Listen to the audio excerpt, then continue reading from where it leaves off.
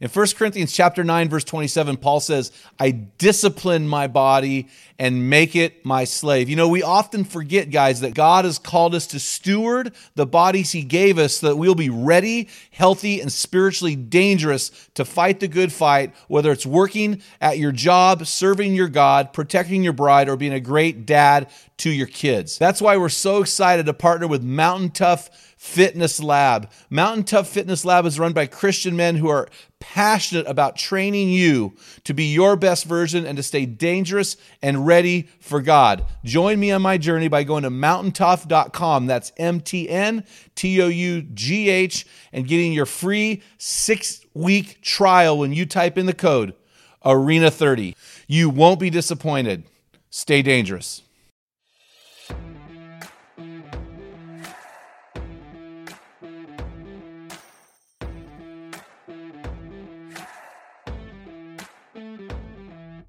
Welcome to the Man Card Podcast, where we focus on real men doing real life in real time while living in the stress bubble of life.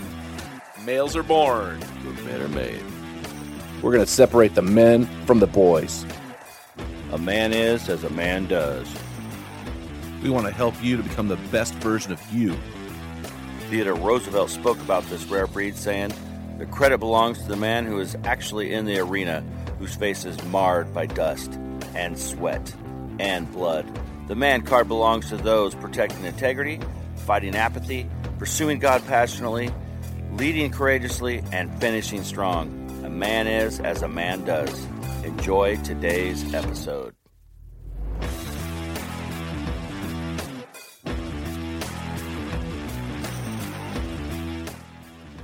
Men in the arena, we salute you. We honor you for getting it done in the stress bubble of life, loving your wife, raising your children, and serving your community. We are in this together, men. If you're a male, listen to this podcast. We want to call you in to places you've never been. We want to call you up to be the best version of you, and we want to call you out and say, get off that couch and become the best version of the man you've been created to be. So thank you so much, guys, for listening to this podcast. We believe when a man gets it, everyone wins. So, hey, want to let you know also, we've got a brand new podcast that we're doing on Mondays. It's called Equipping Men in 10. A little bit different, but it's been great. We're having a great time doing that.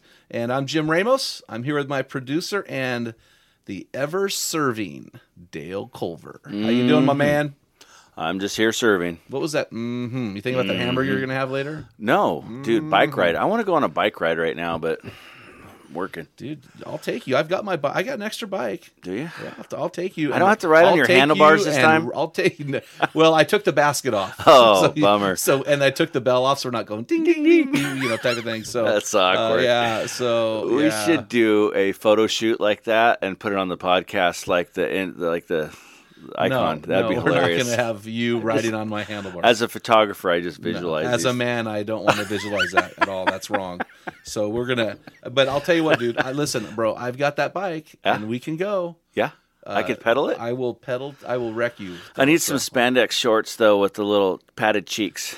I'm not going to let you borrow Then mine. we could be twinsies. No. I went riding with my buddy Rick the other day.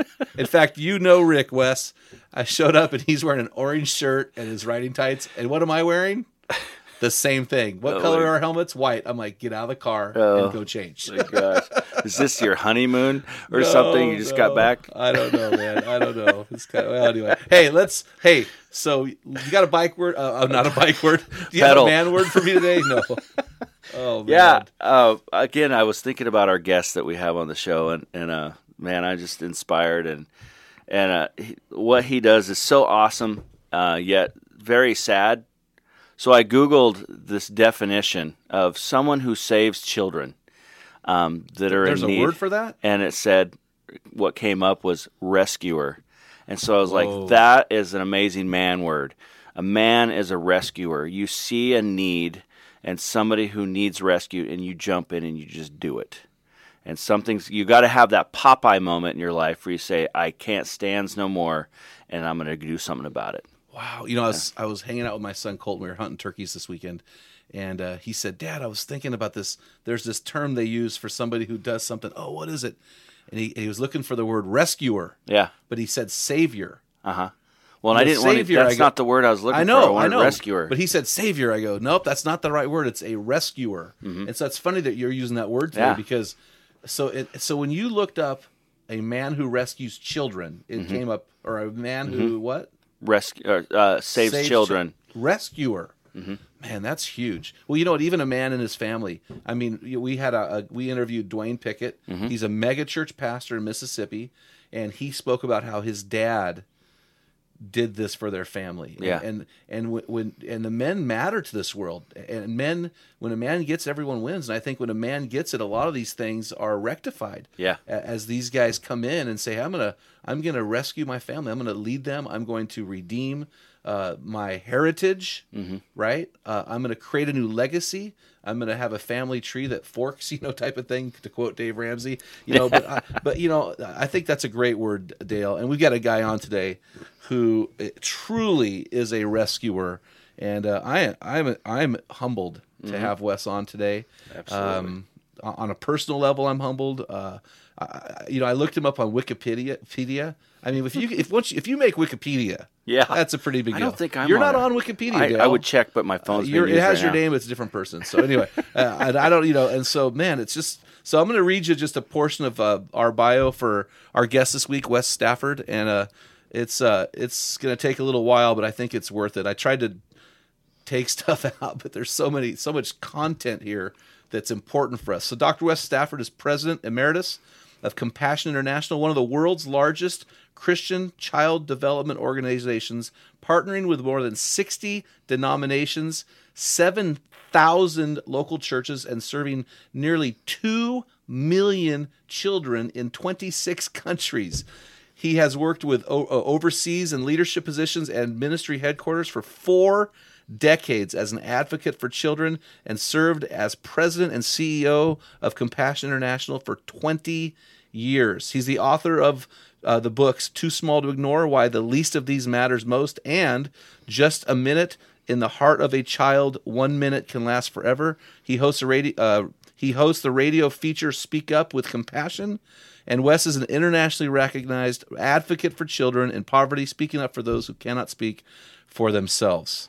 He's earned, and this is I love this. He's earned an undergraduate degree from Moody Bible Institute and Biola University, and a master's degree from Wheaton College, as well as a PhD from Michigan State University. He's also been awarded honorary doctorate degrees from Biola, Trinity International University, Asbury University, Colorado Christian University, and Lancaster Bible College.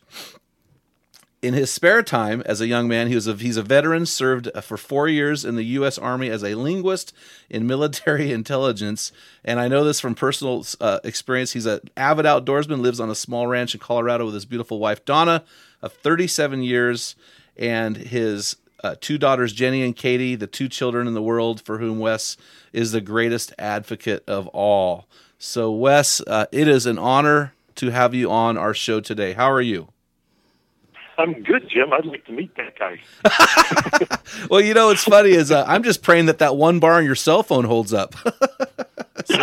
I know. Oh, man. We're hanging by a thread here. Oh, we are. So, Wes, I want to do something that I hope that you don't get offended by this, but I wrote a book. We call it our bathroom book for men. It's called the Daily Field Guide, and it's a 365-day book where we tell men to put it in their bathroom. It's 430 pages long. We say, hey, don't get intimidated, guys. Put it in your bathroom and just read it once a day. And so I have an entry that I had called it In the Presence of Greatness, but I actually changed the title to Running with Horses. And I want to read this entry to you. It's in my book. And so I'm just going to read this to you. So I think I might have sent you an email through a friend about this entry, but let me read it for our listeners, our men in the arena, can hear my brief interaction with you. So several years ago, I shook the hand of greatness. It doesn't matter that I'm not in the bathroom, does it, Jim? No. You probably have better acoustics. But I can put the reverb on. So no, don't do it. Don't do it. So here we go. Here we go. Thought I should check. Okay. Oh man! Several years ago, I shook the hand of greatness when I met the president of Compassion International, Wes Stafford. With great passion and humility, he spoke of leading an organization that gives over 84% of its earnings directly to children. As he spoke, with fire in his eyes, I knew I was standing on holy ground. I couldn't help but compare him to the man my wife had married. Under great conviction, I thought, quote, I wish she would be married to a man like that. It was a defining moment. In that lunch meeting, I resolved to prepare every day for that one day, God willing, when I would have my opportunity to run at greatness. First, I needed to start running, but not like you might think. I also needed to find some horses to run with. Quote, if you have raced with men on foot and they have worn you out, how can you compete with horses? Jeremiah 12:5. I didn't know greatness until I saw it for the first time. We watch greatness all the time, but how many are truly great? When you find it, run with it. Great men inspire greatness, but greatness is rare. When you find it, start running. Greatness is found in the man who, in spite of his failures, is radically committed to sacrificing his life for God. When God finds that man, the Calvary is on its way. For the eyes of the Lord range throughout the earth to strengthen those whose hearts are fully committed to him. 2 Chronicles 16:9. When asked about his passion, Wes instantly responded, I'm always just 10 seconds away from crying over children. I was created for this. End of quote. Horses know what great thing they were created for. And so I just end with that, Wes, to say, man, what an honor it is to have you on our show. I'm humbled. I don't know if you know this, but we have the opportunity now with our ministry as it's growing to speak around the country to men.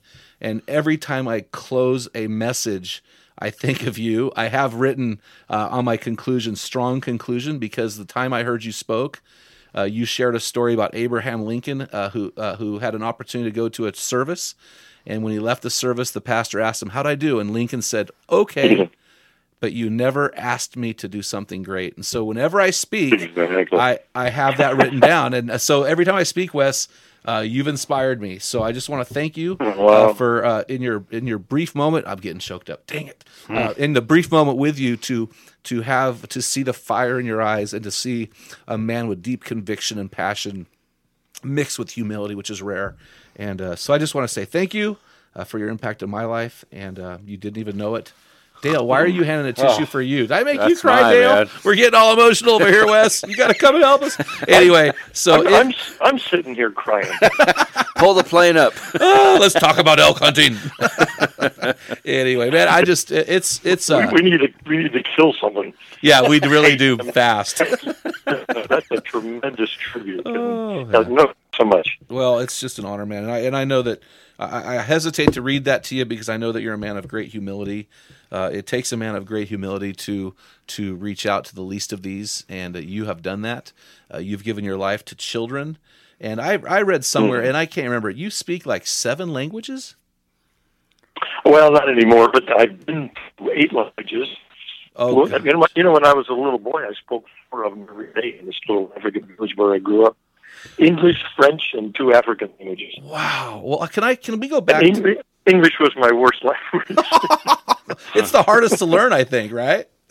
It is. It's a mess. If any of your listeners can speak English, man, they should pat themselves on the back. That's a tough language. Well, Dale's learning it, so we'll help him. So, hey, you know what, Wes? You said in your bio that everything you needed to know to lead a multinational organization, you learned from the poor while growing up in an African village. Your parents were missionaries to the Ivory Coast, and so you grew up with a village of little children and you were watched over by a wise and loving African extended family. It seems like our lives are forged in part from pain, and I know that you've experienced some pain from those childhood years. Will you explain to us some of these experiences that really forged you into this man who was equipped to lead a multinational organization? Yeah.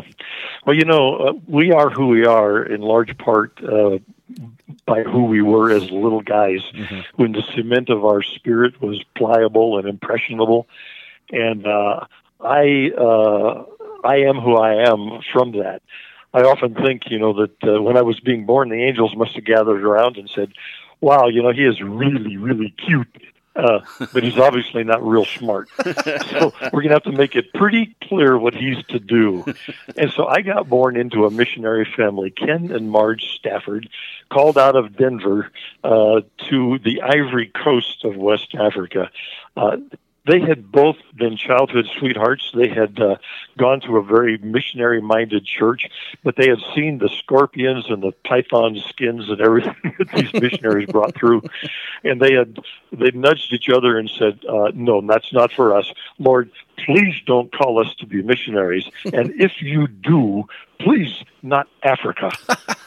And the poor guys got both, and so I got to be born and raised in this little African village right on the edge of the Sahara Desert. I mean, we were remote. We had one road and there's only two ruts through the elephant grass. 120 degrees was a typical day in that village, and we had no electricity. We had no indoor plumbing. I remember my mom she was a city girl, she was a cheerleader. She used to stand at the sink and look out across the Sahara Desert, the shimmering heat across the desert. And she would say, "Well, but at least I have one luxury. I have running water. Wes, run and get some water." I'd have to run out to the well and back. I would waddle back and forth with a bucket between my knees. And that's where I spent my childhood. Now, the thing that was so cool about that was that the Africans, desperately poor people, but they had a saying: it takes the whole village to raise a child. And this wasn't some plaque on their wall somewhere. This is how they actually lived their lives. It was a wonderful thing. Every child belonged to every grown-up. And so, my sister and I were the only white children for 100 miles in any direction. But it didn't matter to the Africans. I remember I never fell down without some African woman, just swooping in, picking me up, drying my tears. They all thought I was their kid, so I didn't get away with much, partly because I stood out. I remember one time, we used to all gather around, no radio, no television. We gathered around a campfire in the evenings as a village. I remember one time the chief was saying, the goats are looking real skinny this year. And it's not because we're in a drought. It's because the little boys are chasing them all over the village. And in the swirling red dust, I don't know who all the culprits are, but I know this. And he pointed to me and he says, "That little white boy is one of them." And so from that point on, I prayed every night. And I said, "Lord, you brought down the walls of Jericho. You parted the Red Sea. I know you can do this. In the morning, when I wake up, let my skin be black like all of my friends." And it would be the first thing I would check every morning. I'm like, "Oh, darn, I'm still white. I'm going to get caught." I'm going to get caught. I won't get away with anything." But they took me right into their arms. And so, when I think of the poor, that my one barge, and my phone just rang. They taught me what they taught their kids. And so, as we were talking earlier, Jim, I learned how to hunt from the poor. I hunted with a slingshot, a sling like David and Goliath, and also the crotch type of slingshot around your neck. I was deadly accurate. We hunted every day. If we got something big, the whole village got to eat. If we got something small, it was just our family. We were very close to nature. I learned how to track. I learned the spirit of animals and how to work it out. We actually, you appreciate this as a fellow hunter, Jim. When we shot something, we would run. I can remember 6 years old. We would run to it, no matter how dangerous it was, and we would kneel down beside it, hoping to get to it before it died. Oh, wow. And we would kneel down beside it, and we would apologize if we had hurt it, and promise that none of it was going to waste. We were going to feed our families. Wow. And so I grew up really, really close to nature. So I learned how to hunt. I learned how to fish. I learned how to farm in that little village on the desert. By the time I was 15 years old, you talk about when are you a man? When I was 15 years old, I was a fully trained peasant farmer who could eke out a living for a family if I had had when I was only 15. So I grew up in that setting, and they taught me not only the skills that I just described, but they also taught me my heart and my spirit, my character. You know, they taught me about joy. They were incredibly joyful, although they were desperately poor. They used to say, joy is not dictated by circumstances. It's a very courageous decision you make when things are tough. Wow. And they taught me about hope. Hope is the same. They taught me about time. I never saw a watch till I was 15. Came to America when I was 15. And up until then, it was only the sun in the sky. That was good enough, close enough for us. Wow. They taught me about how to give, how to receive. One of the things, you know, I know you guys on this podcast, you talk about, so when are you a man? When do you discover you're a man? I learned before I was 15 years old. Was there a tradition? I learned that if God made you strong, it's not for you. It's for you to be there for those who are weak. And if God made you brave, and there were a lot of reasons to have to be brave in my place, it's not for you. It's for you to be there for those who are frightened. And my heart got shaped by the poor in that village. And you ask, who are you today? Well, unless you know those roots, my heritage, there's no way to understand who I am and why I live as passionately as I do. Wow. So was there a tradition among the people in that village that a rite of passage that led you into manhood, or was there just a time when you realized 15 was it? They had a rite of passage, but I left the village before I was old enough. I left the village to come to America finally to live when I was 15, and the rite of passage was 18. So it was 18, okay. Yeah, so I came to America and I was 15. But guys, it had been quite a road. Not only had I learned the values that I would eventually use to lead a worldwide organization, but I learned how harsh life can be for little children. And, you know, I remember, for example, when I was about 7 years old, an epidemic of measles swept through our village. Measles. Oh, wow. That should keep you out of school for a couple of days, maybe. But because we had a famine the year before and everybody was weak, it was a killer. And in the span of 2 weeks, 1 out of every 4 of my little buddies in that village died of measles. And you talk about moments that matter in life. Well, I remember running to my father. He was translating scripture. You know, he'd put one of the languages into writing, and he was translating the Bible. I was teaching Africans how to read when I was 7 years old. Obviously, I could barely read myself, but I could read better than anybody for 100 miles in any direction. Wow. Wow. So I ran to my father, and he was translating. He looked up. There stood his skinny little son. And I had tears in my eyes, and he says, "What is it, Wes?" And I said, "Papa, I got a question for you." He says, "What is it?" I said, "When do you think it'll be my turn?" And I'll never forget this, guys. He said, "Your turn for what?" And I said, "My turn to die, Daddy. All my friends are dying, and I'm thinking I'm maybe next." And I will never forget, because my father said, "Oh, son, you don't have to worry about this. You're not going to die from this." And I said, "How do you know, Papa? I'm scared." And he said, "Well, roll up your T-shirt." And I rolled up my sleeve. And he said, "Those little scratches on your arm, those are called vaccinations. You got those in America before you came to this village, so you wouldn't get these kind of diseases." And suddenly I realized how unfair the world was. You know, I've written that book you mentioned just a little while ago, Just a Minute. Yeah. I maintain that there are sometimes individual minutes that dictate the rest of your life. Well, this was one for me, because I will never forget. I couldn't see my father's face anymore. It was blurred by the tears, and I stammered, and I stomped my foot, and I said, "Papa, that's not fair. Why don't all of my friends have scratches on their arms?" And I grew up to become Compassion's president, and I put scratches on the arms of hundreds of thousands of children every year. But I remember the minute it all started. and my heart was being shaped. It was being shaped by poverty. I knew that that little ones are weak. I knew that from the animal kingdom. I knew that the elderly were vulnerable. But I didn't know that my enemy was poverty. They didn't need to die until that moment.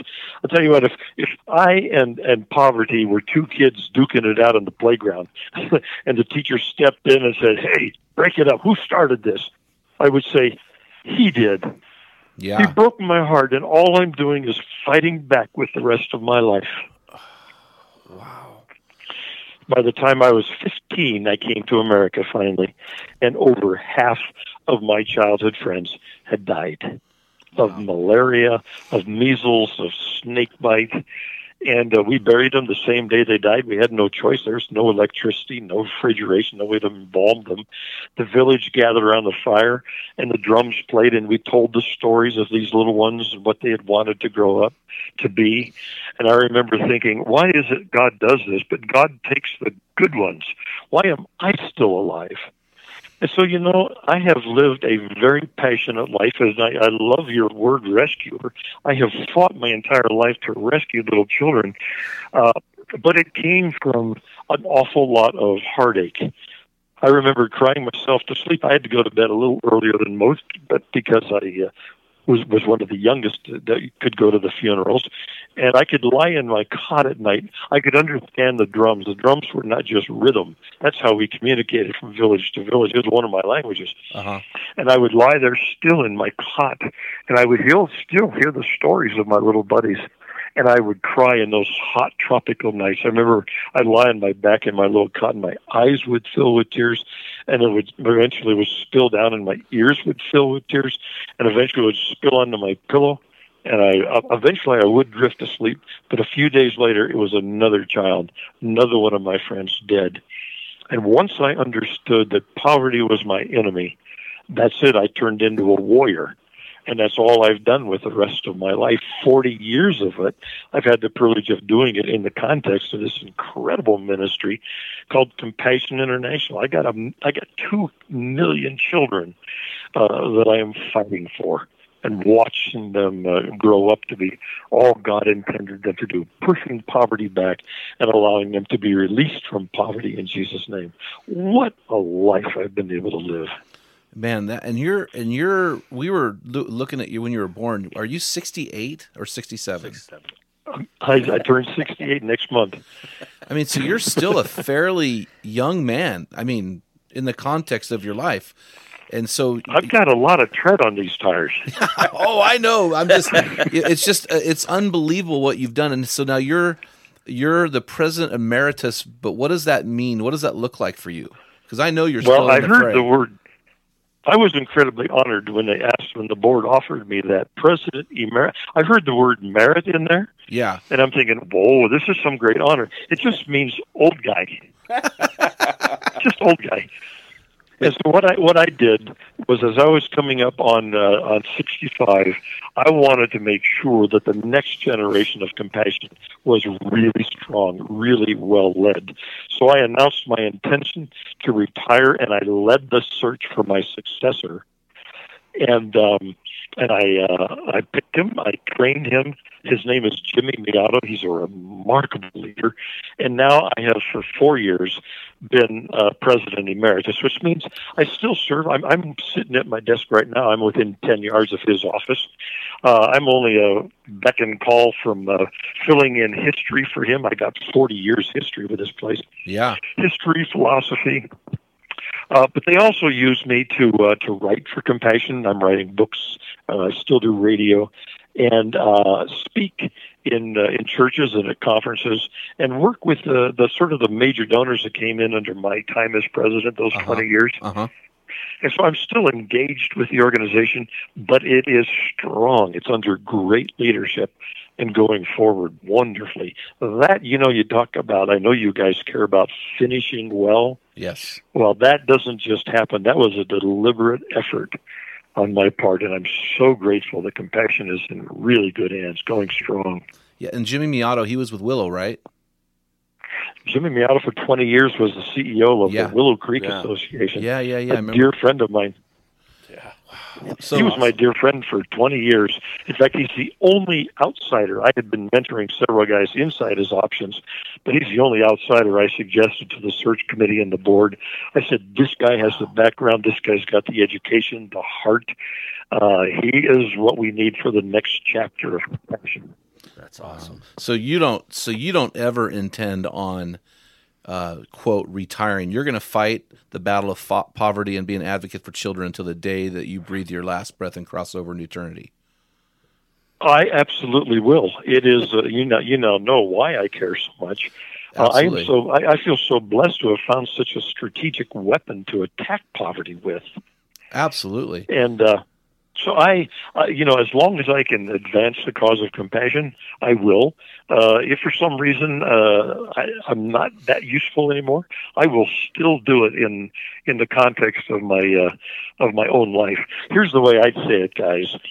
I say, you know what? I have shed a lot of tears, and I can't wait for the day, because Revelation 21:4 says that God Himself will wipe the last tears from our eyes, and I have shed many tears. Half of my buddies taken from me.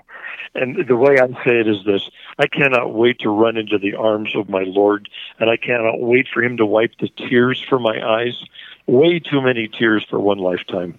But I hope as He wipes the tears, He takes a look and realizes He's got to also wipe the sweat off my brow.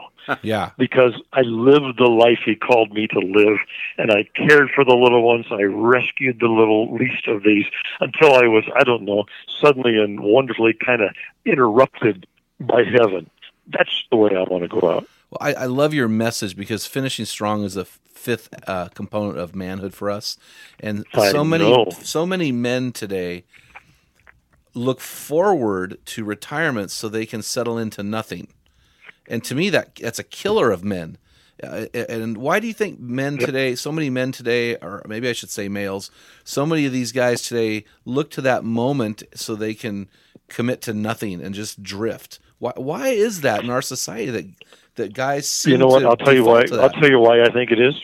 I think it's because way too few people find their cause and throw their heart, their passion behind their cause. And for a life worth living. What they're doing is they're earning a paycheck, waiting for the weekend, waiting for vacation time. And that's a sad way to live. I tell people, if you do not have a cause that can move you to tears in 30 seconds, and I'm cutting them some slack because I only need 10, then you are not fully alive. Mm-hmm. And I say, I beg you, do not live like that. We don't have time for you to live life stuck in second gear. So find your cause. Throw yourself into it, and it's got to be not about you. It's got to be bigger than you. Something that deserves your time and your talent and your treasure. Man, I love that. Oh gosh, if you can do your cause and it gives you your paycheck, oh my goodness, you're as blessed as you can be. Well, it's funny. You talked about being fully alive. I was in a coffee shop in Sisters, Oregon, at 46 years old, reflecting on my life, knowing I needed to change, and I was reading a quote on a coffee cup written by a guy named Saint Irenaeus, and the quote said, "The glory of God is man fully alive." And that quote changed my whole life and gave me another mission.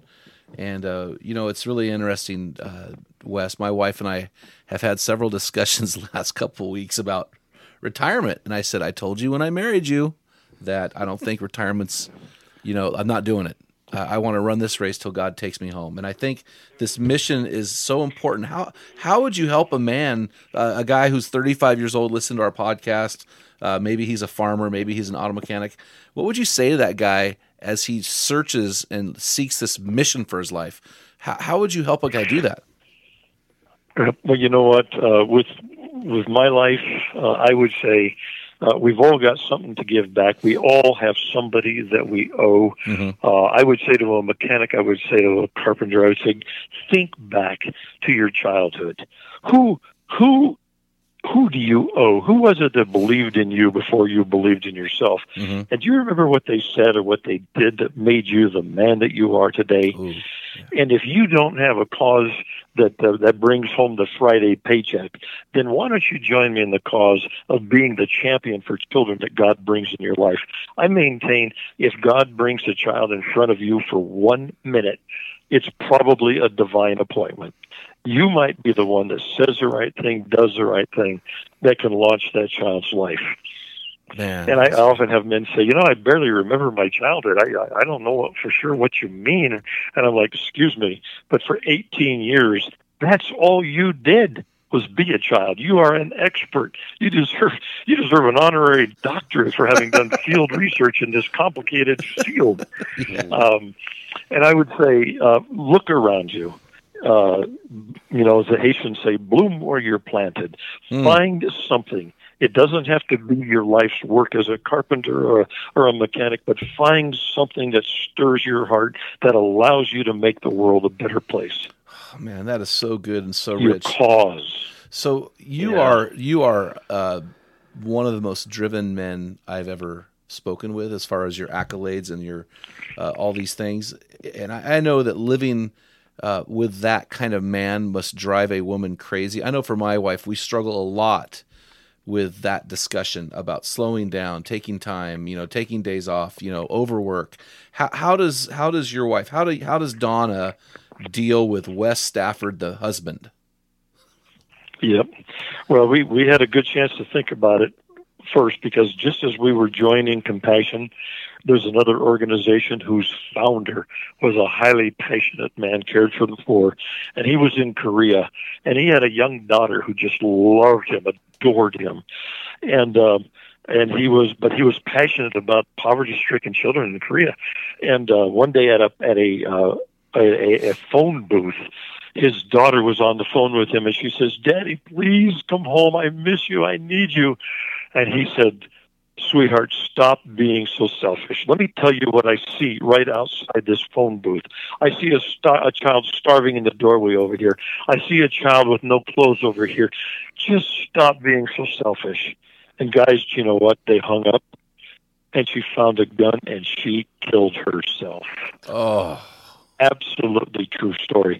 And I was just joining Compassion at that time, and Donna and I heard that, and we looked at each other and said, "Oh my, no. We understand the passion for the children of the world, but if God ever lets us have any children of our own, they will never be able to say to us, 'You cared about all them, but you forgot us.'" And so we committed to each other. By the way, men, the most important thing you can do to help your children is love their mama. Yeah, that's adoption. Show those daughters what it looks like for a godly woman to be loved.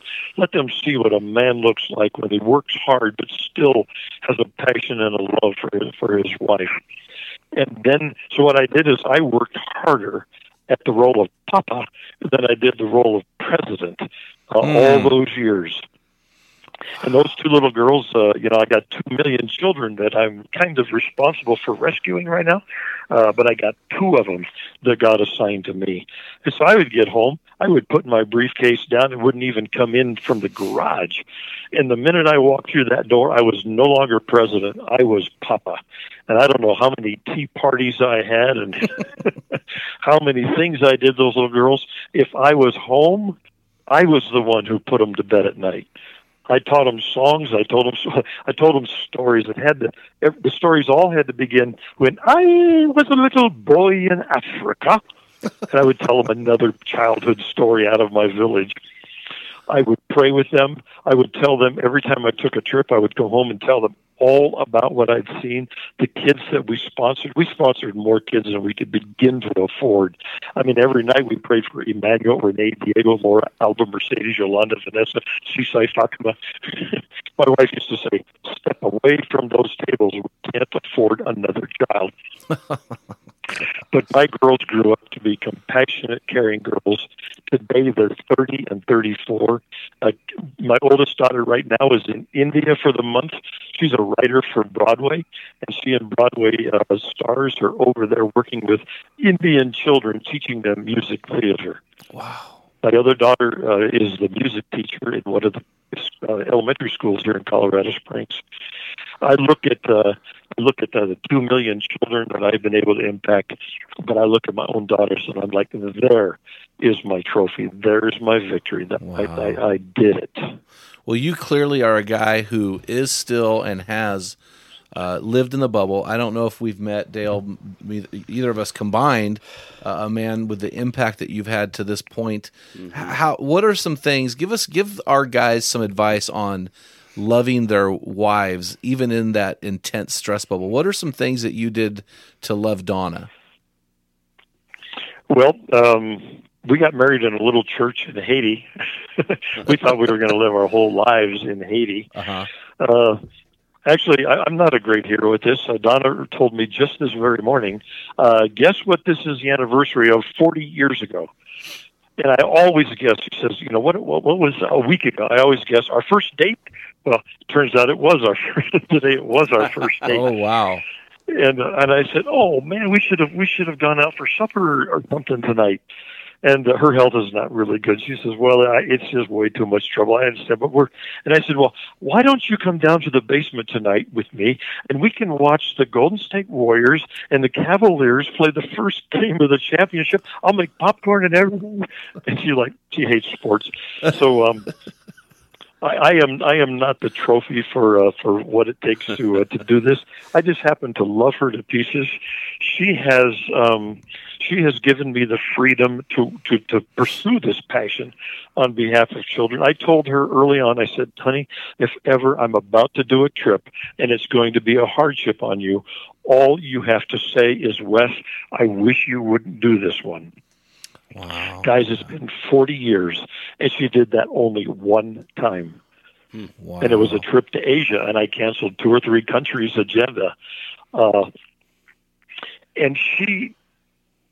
all she needed to know, I think, was that she could do that, and I would honor that. Because she's never done it.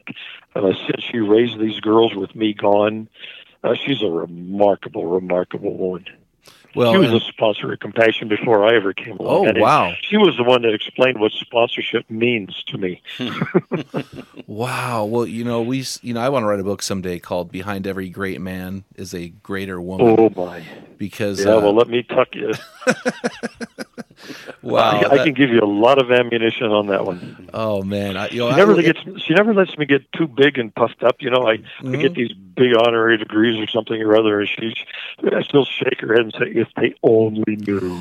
Well, I appreciate that vulnerability because on paper, your accolades are almost insurmountable. But to hear you be open and vulnerable with your marriage and say, "Hey, I'm a human, I'm a man," and I think that's really admirable. And that's what our guys need to realize, that they may not be perfect, they will never be perfect, but they can be good enough, and they can be great men for God with a purpose and mission for the kingdom.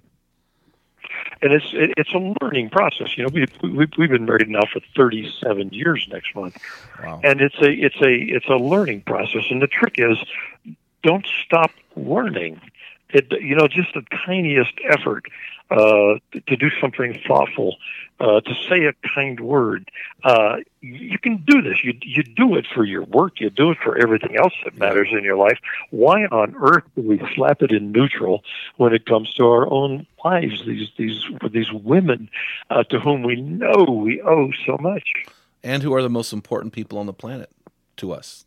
That's our wife. So, man, I'll tell you what, I want to honor your time today, Wes. I could sit here for about another 4 hours and just ask you questions, but I want to honor you, and we're so thankful for you taking the time to come on our show and share your wisdom. We just kind of raised our pay grade with you today. So, man, I really appreciate it. Hey, how can our people get a hold of your books? If they want to buy one of your books, how can they do that? Yeah, the best way they're in most of the Christian bookstores, but probably the easiest and cheapest way is Amazon. Okay, and then go ahead. I was just going to say, look, Too Small to Ignore is the book in which I tell my life story. And I have shared read a little that, bit of that. You've read that one. Uh-huh. The other one is called Just a Minute, and it is 69 stories of people who remember the minute that their life got launched. In a coffee And shop. I mean, it's Tony Dungy, and it's Hitler, whoa. for Pete's sake. I mean, you can destroy a life. And Hitler went in age 11. He went from a choir boy to a monster in 1 minute with a horribly abusive father. Wow. It's a good book if you. It's kind of like your book for the bathroom there, Jim. Each story is only a couple of pages, but they are all true stories of people who remember who it is they owe and what that person said or did. And what I try to then say to them is, so do that. The next child God stands in front of you. Be the hero. Wow. Say something. Do something that launches that life. Wow. I'll bet you if Jim, you and Dale, I bet you if we had the time, and I was to say, who do you owe? You both could come up with somebody. I've never met anybody who is doing something extraordinary in this world that can't point to somebody that they owe for who they are. Well, I'll tell you what, I took my son hunting last weekend, and a mutual friend of ours, Phil, really focused on Colton, prayed over Colton, and I'll tell you what, it's the weirdest thing. He's a different kid because that weekend he had things spoken into his life that really impacted him, and he already loves the Lord, but just really impacted him. So anyway, thanks so much, and Wes. Things that even a father can't say. Well, and that's what we were talking Things about. that There another are things, man needs to say. Yep. Yeah, Yeah. men forge men. So, man, thank you so That's much. Exactly. So hunt down those books. They're good men reading books. I appreciate that, and we're going to get that and read those and check those. Well, I've read one of them. Read the second one, and so thank you so much again for coming on the show, man. So, man, you've been listening. It's my privilege, guys. Thank you. Yeah, stay on the line for a moment as we close out. Yeah, we'll stay on the line, Wes. I'm going to close out our podcast, Okay. and we want to talk to you. So, You bet. man, thank you for listening to the Man Card Podcast. If you haven't done so yet, please download our free Great Hunt for God app. Share our podcast with your buddies. Man, we want you to become the best version of the man you've been created to be. You can contact us through our app by looking at the Contact Us icon and reaching out. We'll respond immediately. And remember, males are born, But men are made. Until next time, be a man.